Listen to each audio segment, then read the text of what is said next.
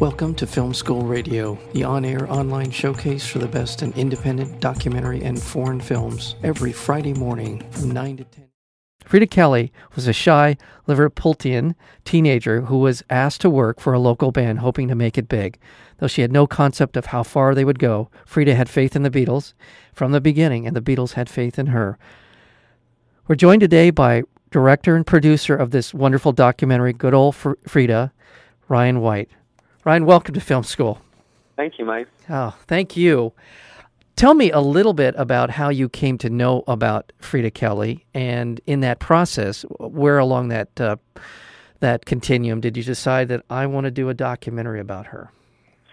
So my uncle is actually in the film. I interviewed him for the film, and his name is Billy Kinsley. He was in a band called the Mersey Beats that were a contemporary band of the Beatles in the 1960s that came out of Liverpool.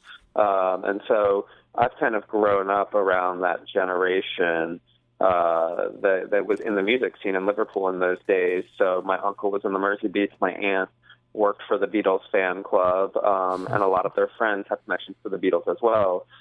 So one of those people was Frida Kelly. So I've known her virtually my whole life from family events, from weddings or Christmases, things like that. But I did not know that she was the Beatles secretary.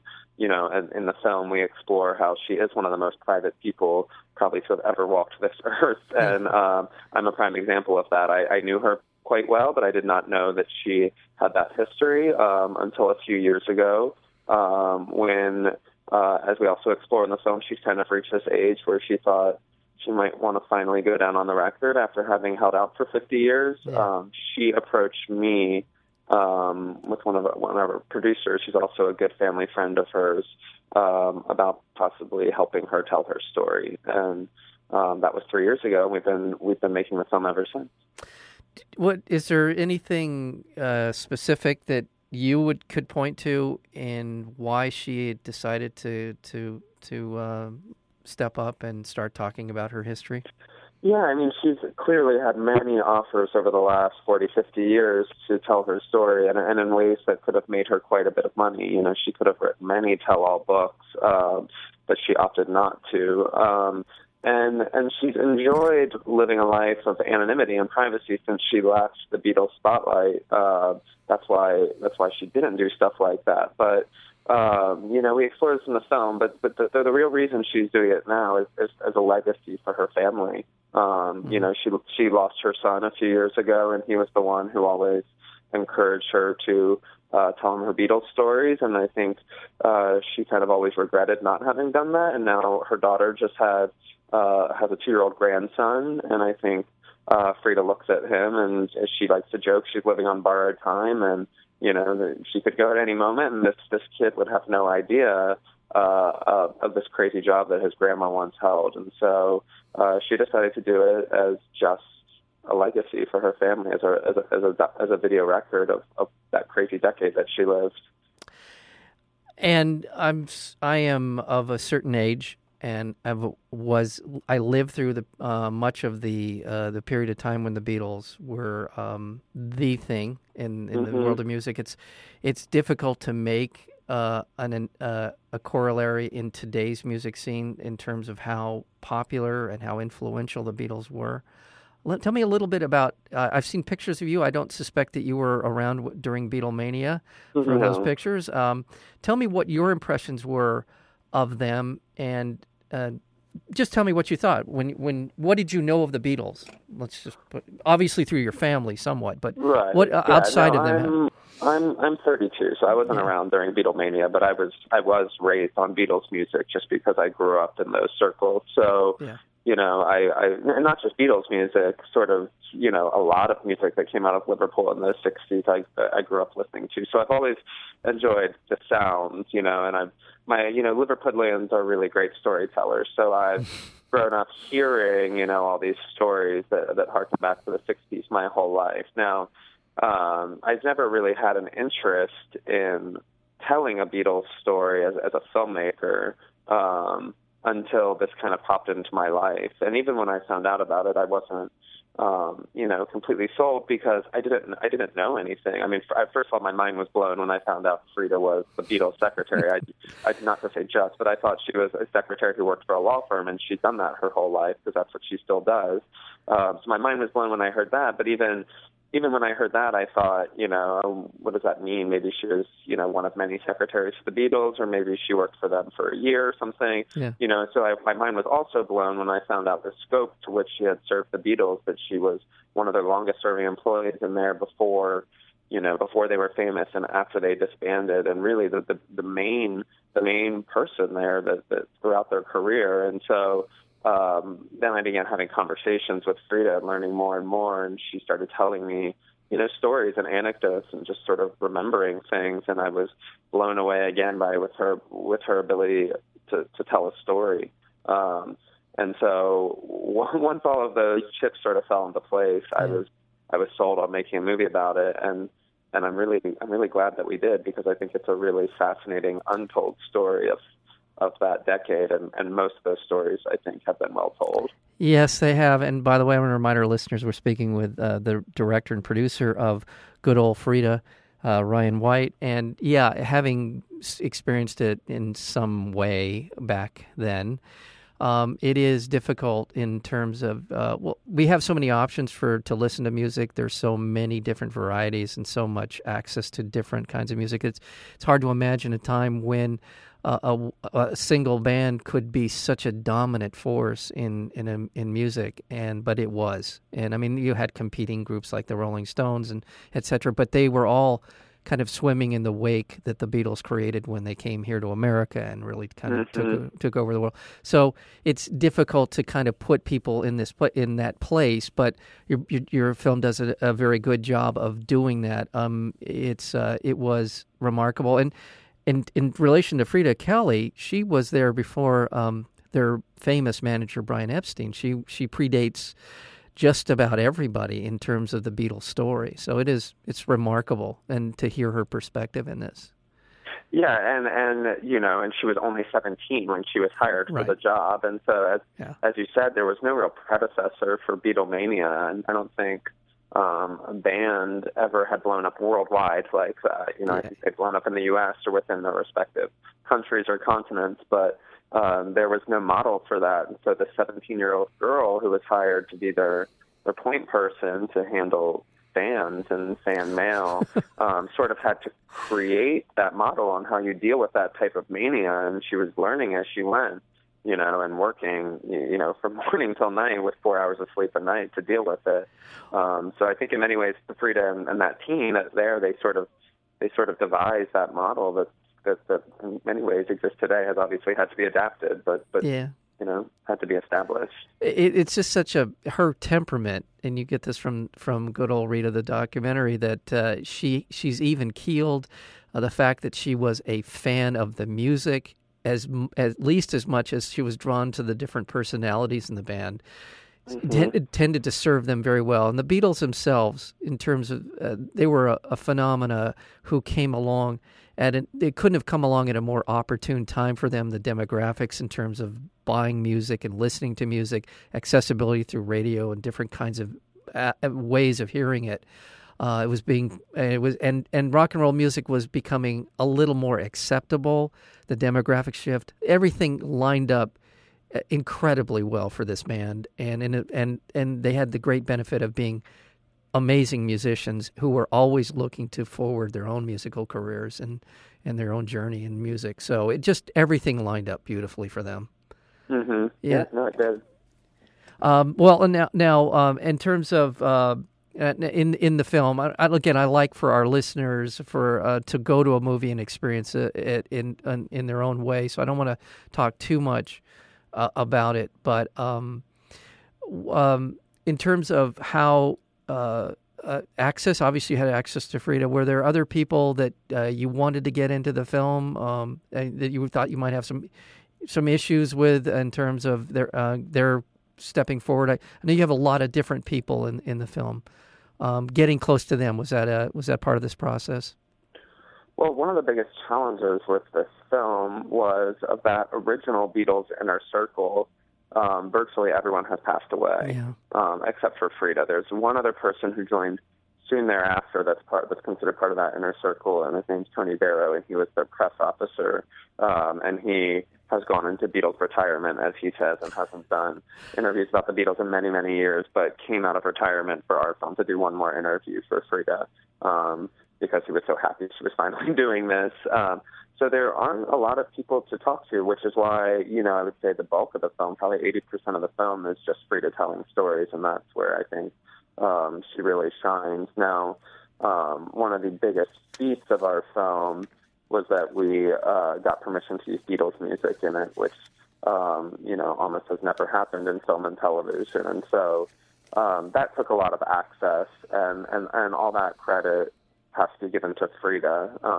And not that she, has stayed in the Beatles world, but her name, I think, is so revered in those circles that do still exist, and the way in which she served them and the loyalty with which she served them for the last 50 years, there's a lot of respect for her. And so I was a very lucky Beatles filmmaker in that sense. I think that I could have these conversations with people and say my film is about Frida Kelly, and that got me into many doors that I think I normally wouldn't have gotten into. Yeah, no, let me just say for everyone to hear, it's a wonderful film. It's very informative. It's very engaging. Frida herself is very frank. She certainly comes across to me as someone who, again, served the Beatles well, in that she had a very kind of defined code of behavior, and she was very disciplined about it. She really wasn't going to suffer fools gracefully when they behaved in certain ways. And again, they had obviously they knew this. They had a very loyal employee, and obviously a big fan. And I think that's kind of the thing that gives her as a person and a personality in the film, that she was such a big fan of the Beatles. It just gives it that extra kick.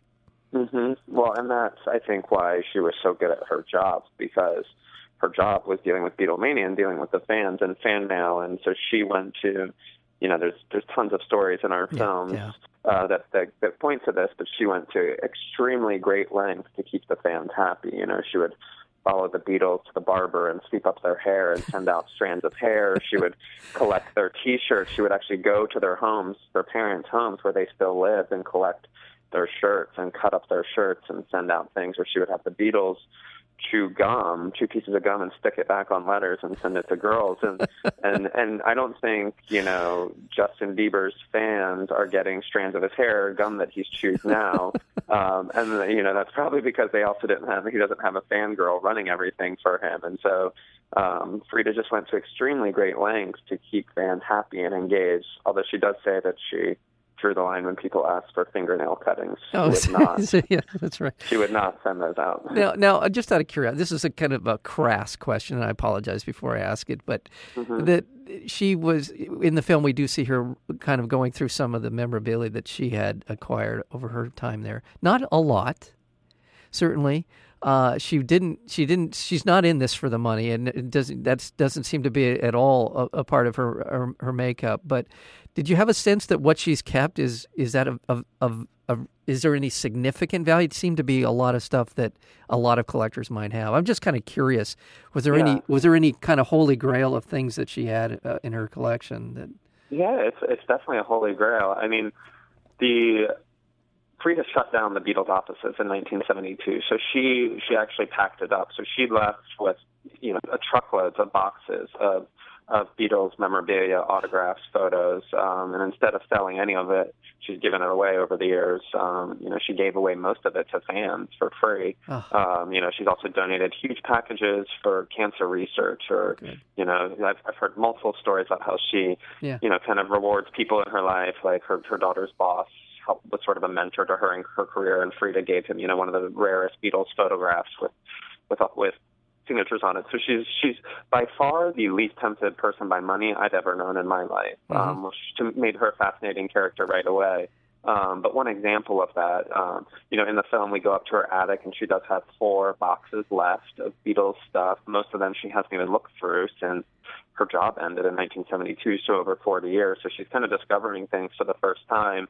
And one of the things that fell out of one of those boxes was an envelope of George Harrison's hair, and it was still sealed from the 1960s. And it has her 1960 teenage girl handwriting on it. It says George Harrison's real hair. Now, to fund our film, we did a Kickstarter campaign, and some random person out there to help out our film had a strand of George Harrison's hair from the 1960s, and they said, "Look, I don't need this anymore. I'm going to auction it off on eBay, and whatever I make, I'll donate to your film." So that person did that, and one strand of George Harrison's hair sold for, I forget, but I think it was thousands of dollars. I mean, I think it was over $2,000 for one strand of his hair, and now we're in Frida's attic, and out falls an envelope full of his hair with clumps of his hair in it.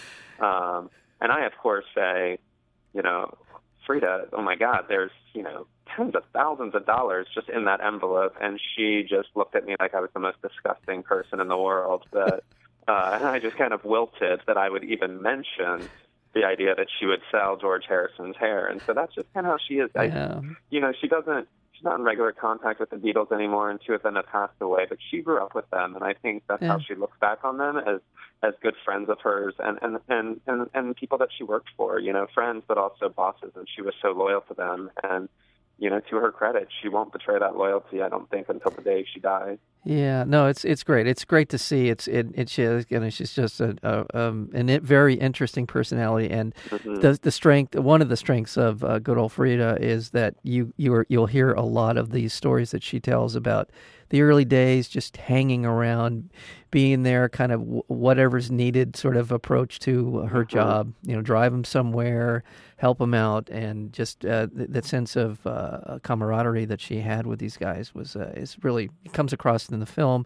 It comes across in her as a person, and it's amazing. A little bit about the reaction to the film. Obviously, it's done well. It's played in a number of film festivals. By the way, I want to remind our listeners we're speaking with the director and producer of Good Old Frida, Ryan White. But have you been happily surprised, I assume, by the reaction to the film? Yeah. I mean, Frida's been totally nerve-wracked about the film since its beginning, because she's the most private person in the world. And the opening line of our film is, I was just a secretary then, I'm still a secretary now. Why would anybody want to hear a secretary story? And that's how she thinks. And in many ways, I drank her Kool-Aid, I think. Even while I was making it, I was so blown away by these stories where I was thinking, is she right? Like, are people going to want to hear this? I want to hear this, but are other people going to want to hear this? And I think all those nerves were put to rest at South by Southwest, which was our world premiere in March. And we had worked very hard on the film, and Frida was incredibly nervous to come over and show the film. And once that screening ended, and it was a packed house, thousands of people, and once the lights finally came up, the reaction of the audience was so amazing that I know for her, she finally breathed that big sigh of relief that she had done that.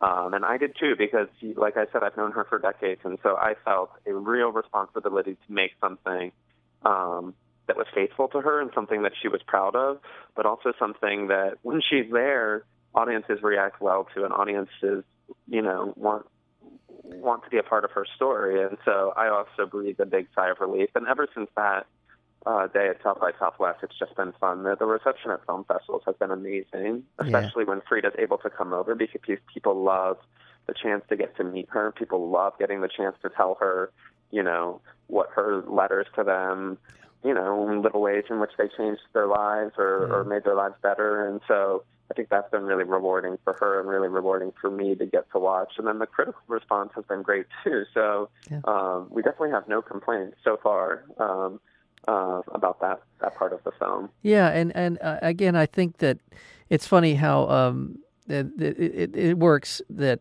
she was the face of the Beatles for so many thousands of people.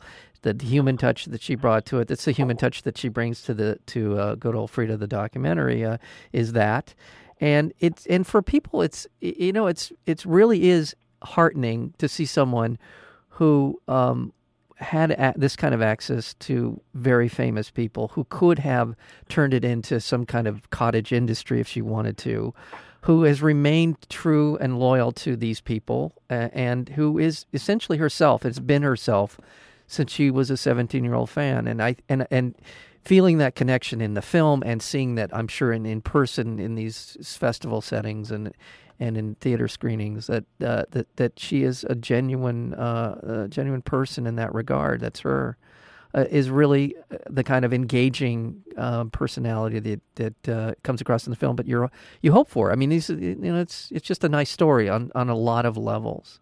Yeah, I mean, and she's is the most private person in the world. I always say Frida's an anomaly. She is extremely private, but she's also extremely personable, and she likes engaging people one-on-one. And, I heard her say in an interview recently that making this film, or not making this film, but distributing this film, getting to be a part of exhibiting the film has been like a second youth for her, because when she left the Beatles world in 1972, she really left the Beatles world. She got married, she changed her name, she hid from the Beatles spotlight, she wanted to live a life of anonymity, and she's remained that way until this year when this film came out.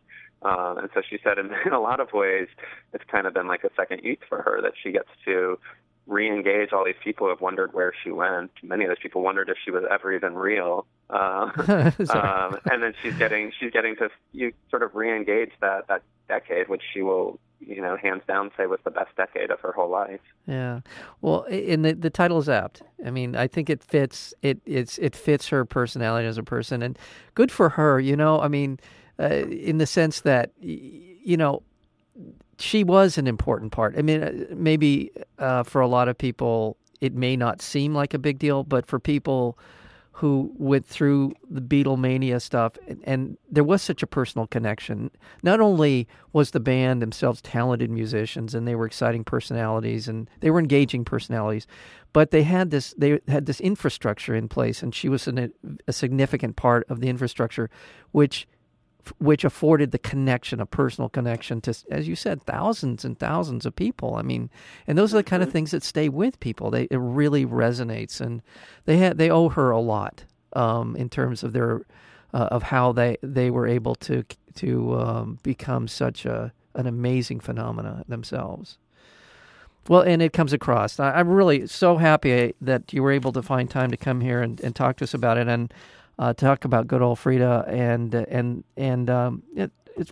was a blast. The film it really is, and comes out today, September 6th, in theaters around the country, here in Los Angeles as well. So the website, help me out.